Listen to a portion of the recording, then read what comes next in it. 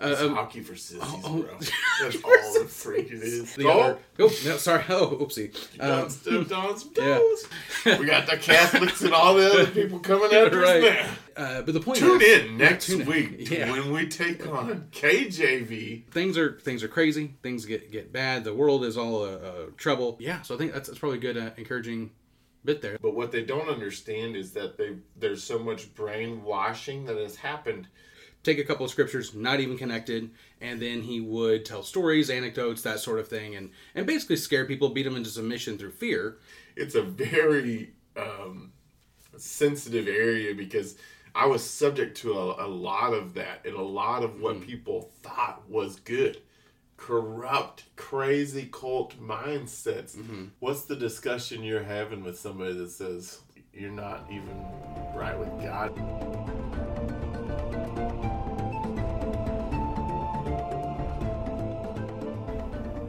Welcome to another episode of Charting Life. Today we're going to explore on our island a little bit, the island that we're tasked with charting ourselves and trying to figure out the highs and the lows and where everything is. We're going to explore our culture a little bit, both my and Aaron's culture that we grew up in, similar but differences, and kind of contrasting that with some of the things we're kind of seeing come to light in different areas, especially within, I guess you could say, Christianity or quote-unquote Christianity. Right. The new documentary, The Shiny Happy People, has the Duggars, Jill Duggars, kind of the big name for that one, and her sister, Ginger Duggar, also wrote a book, which was really interesting. So I figure we'll take a look at some of these topics and talk about that. So before we get started with kind of giving an overview of what these are you familiar, Aaron, with some of this stuff? Have you ever watched the show? I am. I've just watched that series. Yeah, the Shiny Happy People? Mm-hmm. Yeah. Were you too familiar with the Duggars before then, or? No, honestly, I didn't know much about them except for they just had a lot of kids. Yeah, lots of kids and pretty famous for it. Yeah, and I think a lot of people, especially those who were, Christians, conservatives, or in our general vicinity of the Christian family tree, were like, okay, that's kind of nice and cool and everything. They didn't really get into too much of their theology. Right. But it was like, okay, that's kind of cool. Good to see that they're, represented in a good way, a good family, all of that. And no family is perfect. And, reality shows are going to... The purpose of reality shows are to tell a story. So... Little sidetrack. My favorite show is The Amazing Race. I love the teams are traveling around the world together and everything. And I've tried to get on several times myself. I would still love to do that. Still love to be a part of the worst. Amazing Race. Yeah, the worst thing would be to get out on the first episode. That would be pretty bad.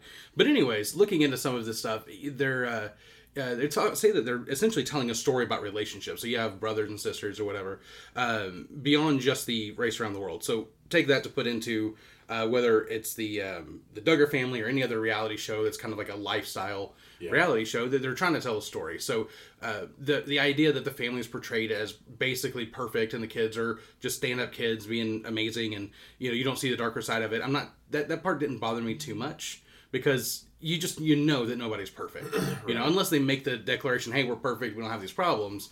So the Shiny Happy People documentary, it covered some of the behind the scenes that went on, and I think some people kind of wanted this tabloid tell all of what was going on, whether that was Ginger Duggar's book or the Jill Duggar's documentary here. But it wasn't quite that. But they did expose a lot of problems that was within their culture, things that was growing up, some of the issues there. And there were a lot of glaring issues that I found were problems with some of the way that they grew up, things they were taught, like some of their lifestyle that on the surface doesn't look so bad. But as you start to get in deeper, there's some significant issues.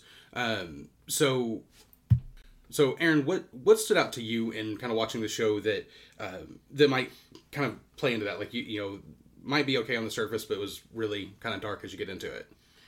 I mean, I'd say probably the biggest window that I got out of that series was the fact that there's so many cults really out there.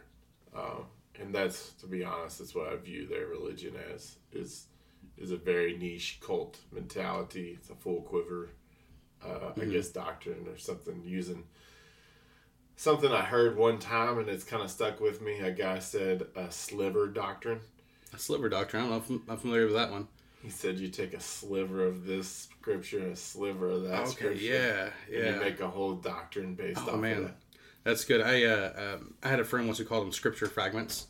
You have to take this little verse, you take half of one verse, and you apply it to your life and everything like that. So that's definitely some pretty messed up things. So one of the things that both of the Duggars they would talk about is the way their leader Bill Gothard would use scripture is he would take one or two verses that aren't really together or linked together out of context that kind of say a similar thing.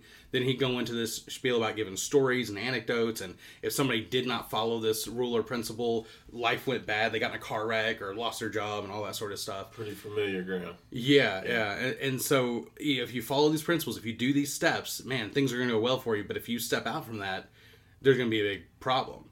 Yeah. And, again, so, this, I think you're probably fair in your assessment that it's very cult-like. At best, it's cult-like, but I think it very well, they're not drinking Kool-Aid per se, literal Kool-Aid, but spiritual Kool-Aid. They're drinking it, yeah. They're supplying, populating the whole earth. Well, fair enough, yeah. And it is really sad to see that. So before we get, even any further into the documentary and the IBLP and all that kind of stuff, I want to think about like our childhoods growing up. You grew up in church, right? It wasn't like your parents brought you when you were like 12 or something. You grew up in church? Mm-hmm. Yeah. So I think when I was like 3, my mom started going back to church. And so I basically grew up in it. Now, I think for those who may not be too familiar, yours is kind of more of the Holiness. It was Holiness Pentecostal denomination. Yeah. Yeah. And so we definitely both have Pentecostal upbringing. So yours is the Holiness. What do you think is, how would you define holiness? Or at least as you understood it from, childhood, or how you understand now, how would you define that? Being wholly separated unto the Lord. Yep. And that is the broad statement that encompasses the entire life. So what would make you unholy? Sin. Sin of any kind, any variety, yeah. Iniquity. Yeah, iniquity. That's another fun word for same all in there. Pretty much. I haven't done a word study on it yet, but it seems like it's, two ways to say the same thing. I've heard it both ways. Nice. If you know, you know. Yes, terrible. Yes. It's a pun. Oh man, you get it. Yeah, if you know, you know. So, anyways, so what are some of the consequences, if you can remember any or think of them? I can remember. If you were unholy or you sinned, like what were some things that would happen to you? Is it all spiritual or is it just physical? Oh no, it was physical. Okay, because their job is to make sure that you understood it was wrong, right? Right. They're the leadership of the church. So when things would go wrong, I would be usually disciplined by you can't play music on the platform anymore. Okay, taking certain rights and privileges away from you. Yeah. But at the same time, in that understanding, like you're serving God when you are doing music or you're that sort of stuff. So that's the claim. Yeah. So you're doing all this, within this mindset. So you're serving God. You make a mistake, big or small or whatever it is, enough for them to say you can't do this, and so you're almost kind of paying your penance and doing your payback, and you're also at the same time not serving God. At least the way the mindset's built up. Now, would they do that over minor infractions or like bigger things, or it just kind of depends on the? Well, first off, let's talk about how people find out anything. I was gonna end up going there, but yeah, it's usually gossip. Yeah. It's usually somebody saw you, huffing the ganji behind the fence.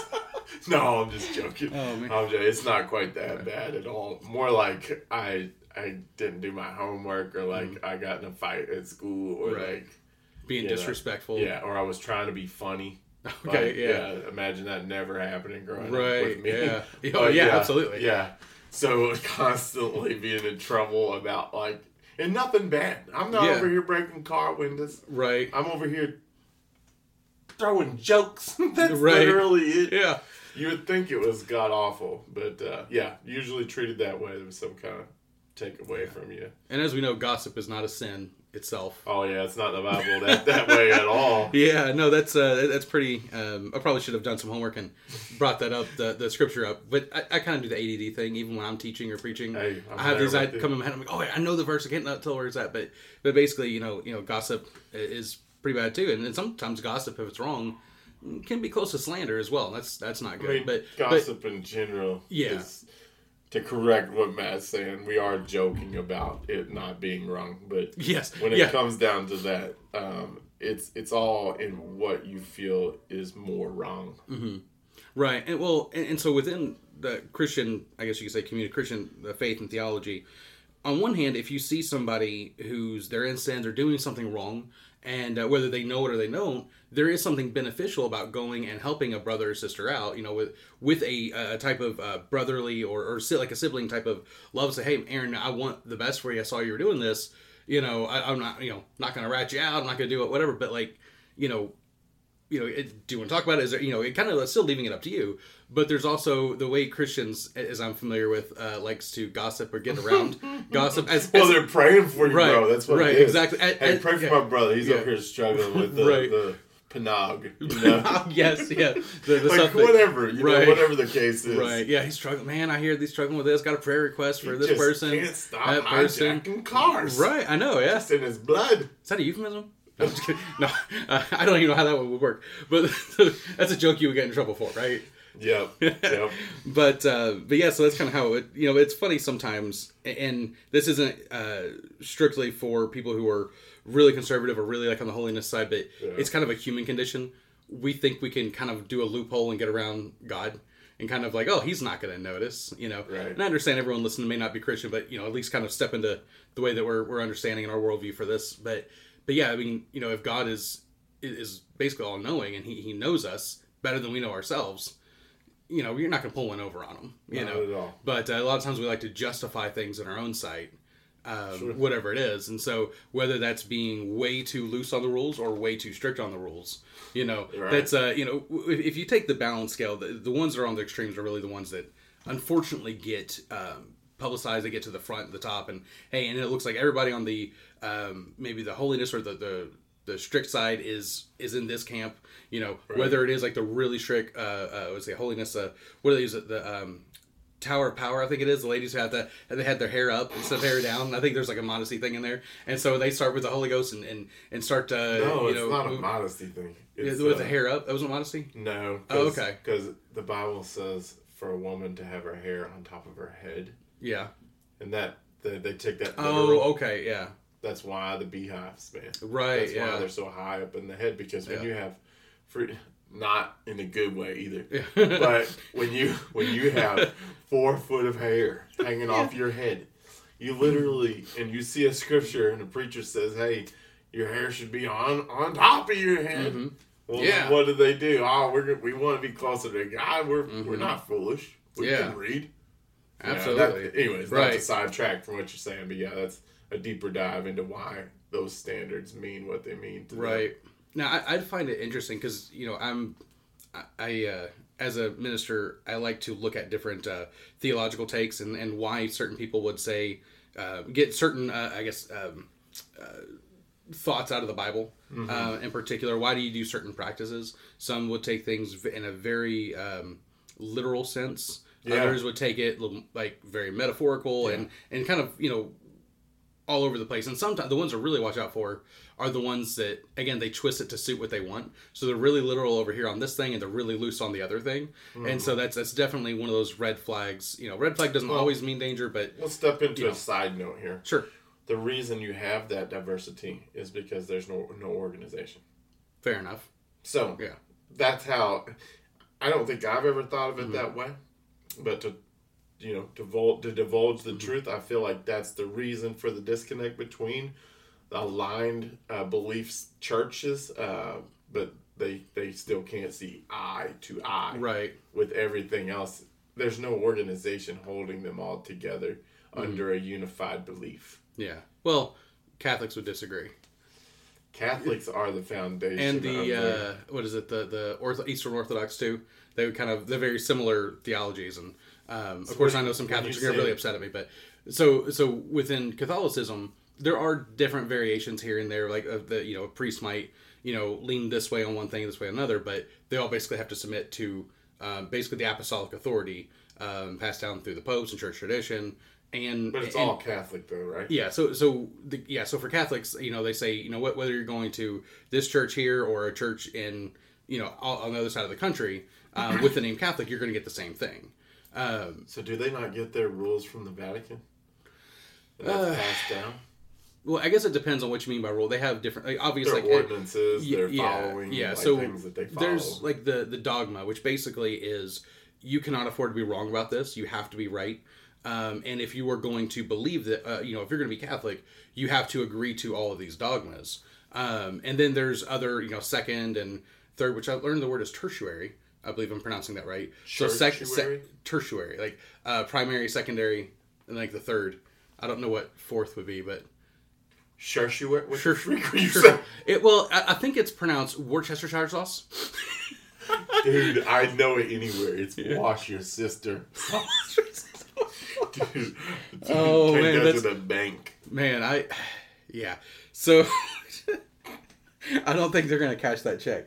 But yes, no. But anyway, so I don't want to. I'm not a Catholic, but I do have. You're shaming on them all, bro. No, they're coming out. They're gonna get you with that rosary beef strangling.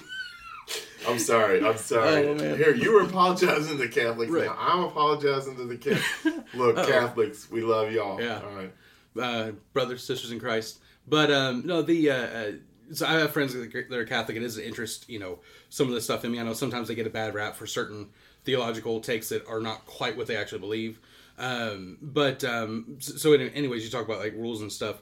The idea is that, and again, if you're Catholic and you want to give a loving correction without just saying you're some evil Protestant scum, a loving correction, I'm willing to listen to that, to what you have to say. But I guess the idea is that we have Scripture. But on par with Scripture, like co-equal with Scripture, is church tradition and apostolic authority. So, for example, if the Pope says whatever he wants or writes it, it's not necessarily a word from God. But if he is identifying that this is a word from God, whatever it is, then that's the case. And so they have other, I guess, a type of Congress, so to speak, that, they vote on different stuff here and there. They have church councils. But yeah, that's kind of like how it works. And so it's but on a much larger scale than most other Protestant denominations. Man, we've really got off track here. But that's fine. Look, I want to stop it right here. You can gather where we're going after this. If you're a Catholic and you know what you believe, please talk to us. Because I still don't understand the Catholicism beliefs whatsoever. I'm still misguided by a lot of those. So I would love to have a deep dive, one episode just to talk about. Mm-hmm. I think it'd be cool. I think get informed a lot. Maybe that'd be even an interview show if we find a Catholic. That's the idea. Is there like a website called Rent a Catholic or something? Don't look that up. I've not looked it up, but just in case. Rent to own. Rent to own. No. Oh man. But I think we can try to get somebody in. And maybe talk about that, some of the differences and everything. Sure. There's times and places for debates. We'll see what all that looks like. But anyways, back to kind of making Scripture what you want it to be, because that's backtracking several minutes here. But so within the context of what we're talking about with the Duggars situation, that's the main guy, Gothard. He would take a couple of scriptures, not even connected, and then he would tell stories, anecdotes, that sort of thing, and basically scare people, beat them into submission through fear that you're gonna die, things are gonna go wrong with you if you step out of your quote umbrella of authority. The Ginger Duggar, I think she's the younger of the two that came out with their information. She was saying how she was afraid entirely that like she was going to get in a car wreck if she went to I think she told a story. I guess there's something called broom ball. As I understand, it is hockey for those who don't like to fight and those who don't like to freeze to death. So anyways, but yeah, so it's I guess it's maybe a hockey for sissies, bro. That's all the freak it is. That's all it is. You're not wrong. What the freak besides a witch is and a cleaner. Yeah, come on. Playing games with the bro. But no, she sweep your stuff up. How would that go? I don't know, but like the puns would write themselves if it was like a real like sporting event where someone's making announcements. Was it a clean sweep? It was a clean sweep. Oh, he's cleaning them up. Take them to the cleaners. Oh my god. Oh man. So anyways, we could. But anyways, the one she was telling the story where she was afraid that to go drive with her family to go play broom ball, to go sweeping up or whatever, because if she wasn't at home reading her Bible or praying or something, then something was going to go wrong and they were going to get in a car crash. And so, but that type of thing that they would basically instill fear and then they were saying how they would, he would try to make people do vows, or he would allow them to, like, who wants to do a vow or something. So I'm going to make a vow that I'm not going to do before God, that I'm not going to do this or that. So Ginger was saying how when it comes to dating, so they're very much in courtship over dating, and that's fine. It's different. Not fine. Don't excuse. Okay, it's terrible. It's terrible. Yeah. There's some nuances to get into. But I don't mean all the courtship and purity culture that as being brought out. I'm not saying that's fine, but anyways, she was saying how she's afraid to go to that. Well, yeah, but right, bit. Yeah, but that was a horrible laugh. Listen, so I'm sorry. Go ahead. So, anyways, she was telling a story how they would do. He would ask people to do basically singleness vows. I'm going to be single for 5 years or 10 years. And she was like, when you're 15, that at least in that mindset, that's not that big of a deal. You're gonna be 20 years old before you start dating, which is not really, and you get preferences and all that stuff. But you get my point. Like, you're 15, you're pretty young. You're definitely not going to marry someone at 15, 16 years old, right? But when you're 20, 30 years old, taking a 10-year celibacy singleness vow, that's pretty messed up. And so basically all this stuff kind of comes out of like, hey, we're going to cherry pick this scripture here and take that one there and kind of tighten a bow and make it what we want. And so it's a big problem that people do. And no matter what group you're in, it doesn't matter if it's a business, if it's a religion, whatever it is, whatever it's a sporting event, whatever, people are going to try to take advantage of whatever the system is there, because we're humans. And as I like to say, humans are going to human. Yeah, so humans are. I'm just humaning right now. Anyways, so what are some, if you can think of any scriptures that might have been taken way in a wrong way, or taken like a hyper literal that you would say is that's probably a bad take from your perspective? As far as my upbringing, what they did. Mm-hmm. So the whole scripture that says a woman shall not wear that which and this is all KJV because that's really all I know to quote. Right. And that tells you something right there. But anyways, a woman should not wear that which pertaineth to a man. Okay. And so they use that to justify women staying in skirts, making sure they're not wearing pants, even though they have specifically different characteristics about women's pants than men's pants. Right, I don't know if you ever tried to put them jimmies on, but good luck fastening all 17 buttons in the front. Like, I'm not even kidding, bro. Anyways, there's some distinctions between the two. And, but that was not, it was just a broad spectrum blanket statement. Like, I don't care if it's your husband's shirt that he wears to bed, you can't wear that. Mm-hmm. Man, that's, because it pertaineth, right? It's being owned and used by a man. Right. So you can't change the sex of your shirt, bro. Yeah. Man, that's, yeah. That's how bad it is. Yeah, they're transing the shirts. No. Don't get so started. No. We got the Catholics and all the other people coming after us now. Oh, man.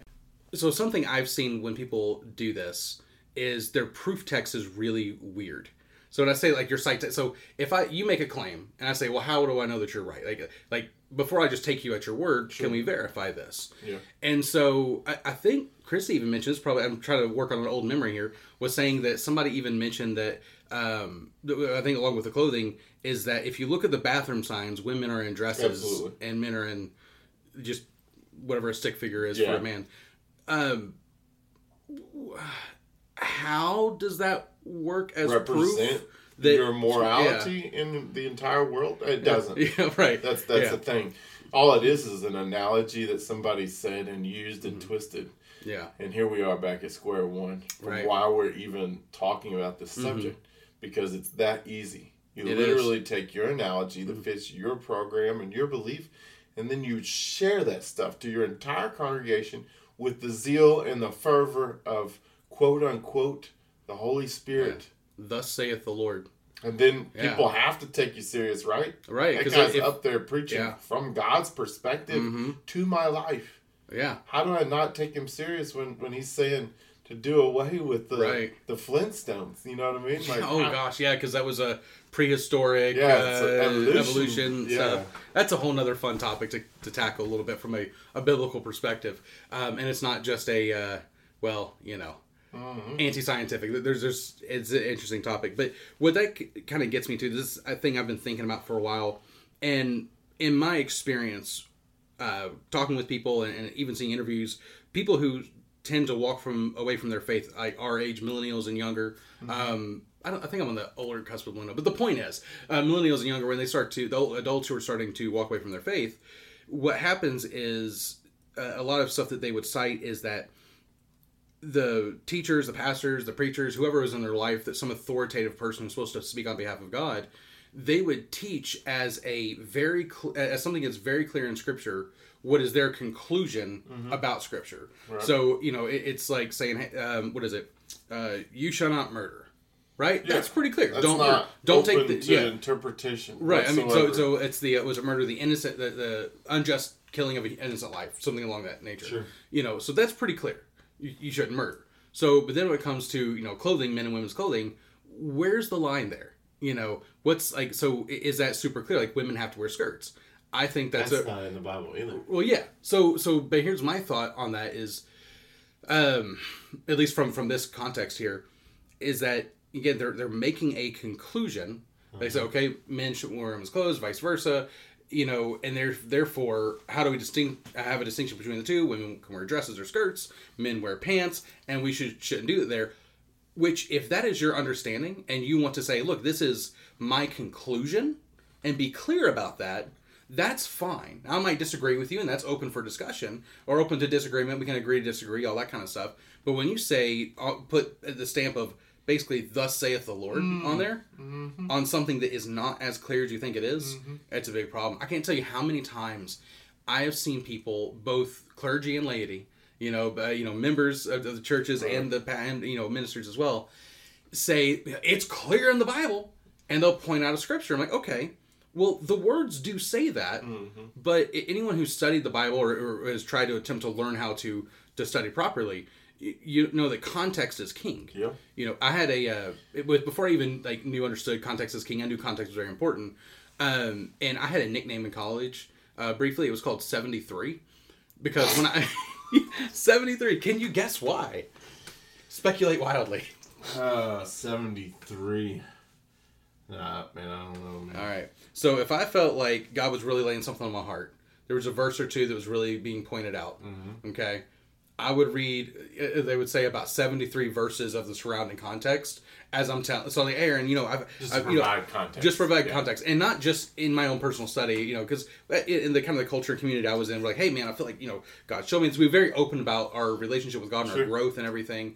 And so it was really great to kind of learn off of other people and different perspectives, but still, searching, after God. But, I wouldn't be a 2-verse, 3-verse person. Yeah. I would say, here's this one verse. And here's these 73 verses around it that tells me all about it. And that is something that is very important. I think because context matters. You again. So another thing, man, we could keep this going, but another very interesting thing is facial hair. Yes. My goodness. So there was a video, I don't know how long ago this was, but it is kind of hit the rounds several months ago.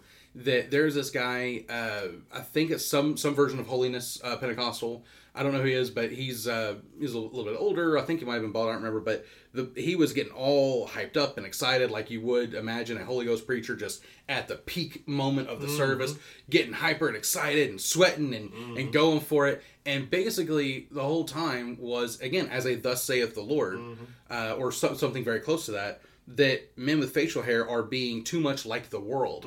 And, you're supposed to be holy, separate from the world.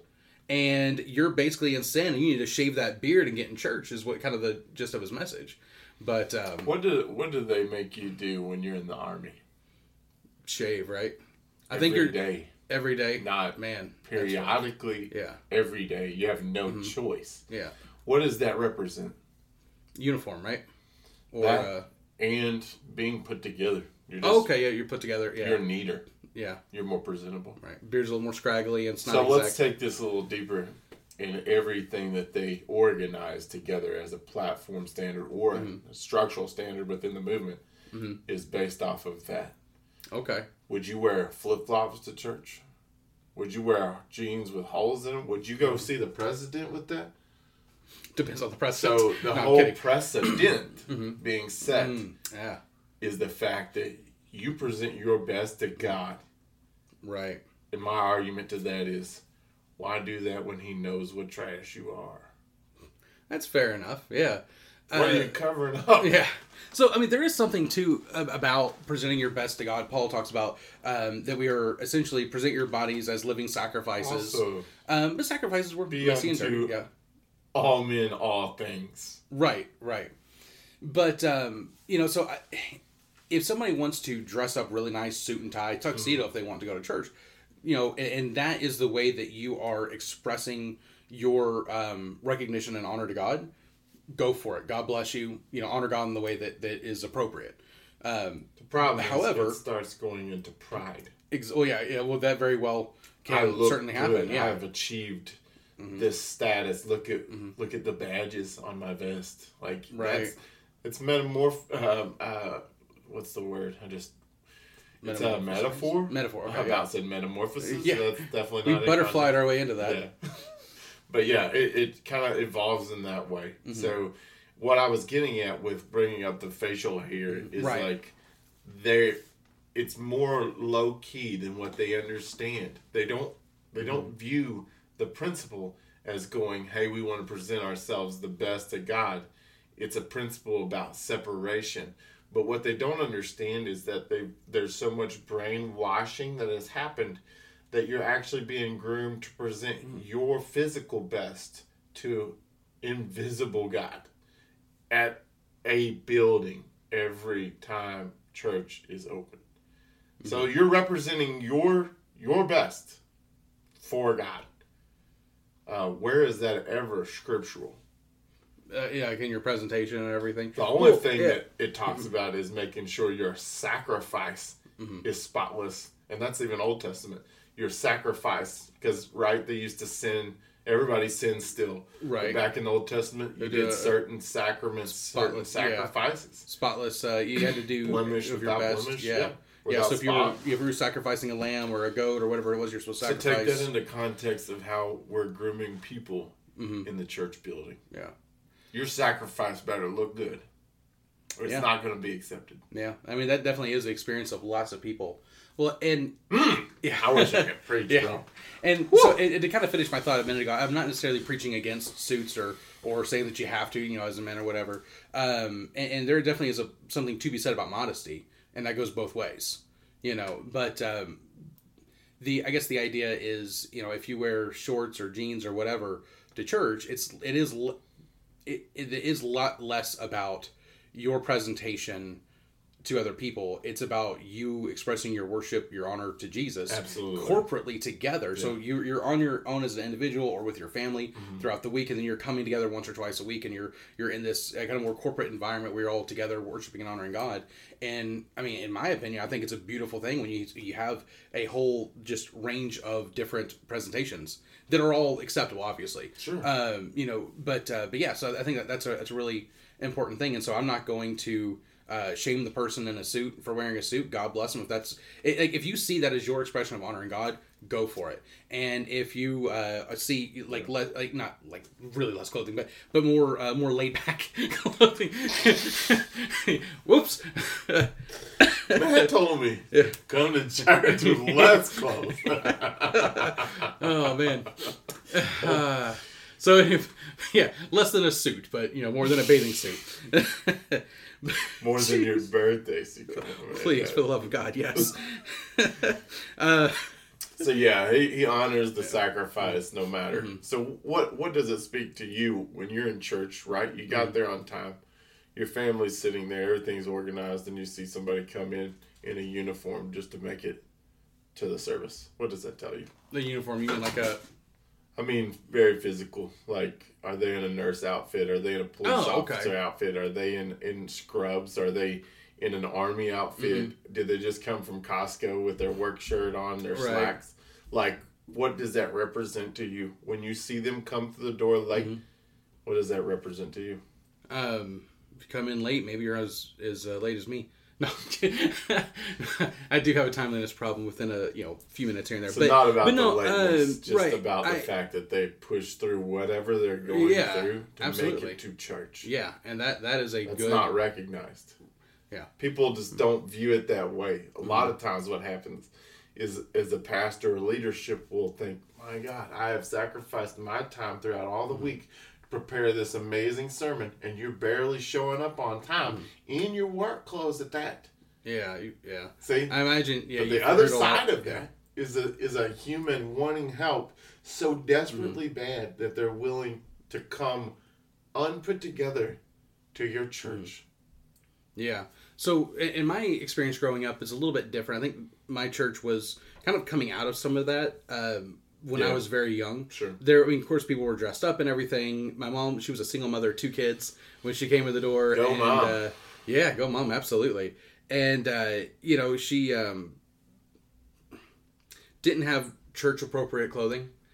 But at the same time, she had that feeling of love, and they accepted her. They didn't look down on her, which was amazing. Yeah. And I think maybe after a while, if I can remember the story right, there were some of the older women in the church who basically tried to help more of helping you grow in the faith a bit more, and try to help. Okay, well, maybe don't wear clothes that are very revealing, and not bathing suit, but that sort of thing where it's kind of like, let's find at least that happy, ground there. A neutral area. Right. Yeah. But there were also times I know where somebody I think was really kind of turned off because somebody was wearing a hat in church, and there's, was it the shame for, was with the men with long hair, there's the head covering, that sort of thing. And it is a practice to take your hats off. I mean, well, even so head covering is what I was talking about with the women's hair. Mm-hmm. So it's supposed to be wrong for a man to have their hair covered. Right. Shout out to all you baldies out there. Yeah, absolutely. You guys are holier than us for sure. Yeah. Shining it up too. But yeah, anyways, that's... Right. But there was one guy who was kind of... it wasn't publicly from the pulpit, I don't think. But he kind of felt a little more shame for wearing a hat in church. And I think very quickly, some of the leadership and the elders and the pastor of the church were like, okay, we really messed it up this time. We need to work on that and fix that so that this does not happen. So again, my church was kind of coming out of a lot of that around the time when I was young, and that was really formative and everything. But when I first went to church, from my earliest memories, my mom was like there every time that we were there, every time the doors were open. Right. We were wearing suits to church at 5-6 years old. Yep. That whole thing, and that was I hated ties. I still hate wearing ties. But you ain't a clip-on guy, right? Well, when I was young, but not now. People gather with me right now, Father God. Get the oil. You gotta at least learn how to do the basic tie knot as a man. You just got to, right? Got that Windsor? Yeah, I think that's what it's called. I don't remember. It's a Windsor, yeah. I worked at a place one time. It was a hotel, and we had to wear a uniform. It was a suit. The jacket was optional, but why not, right? Jack in the Box? No. Jack in the Box. I'm terrible. That was, I appreciate that, yeah. I'm kidding. But there was at least one guy who did not know how to tie a tie. So he had... Sure. I think he really worked his way to get it done once. Or maybe he had somebody help him do it. And he just never undid it all the way. Yeah. He'd loosen it, take it off. That thing was the size of a quarter after several months of this. So tight. Yeah, and so I actually drew him a diagram, like, okay, there's a step-by-step guide, like a WikiHow of how to do it. It wasn't mean or anything like that. But I was...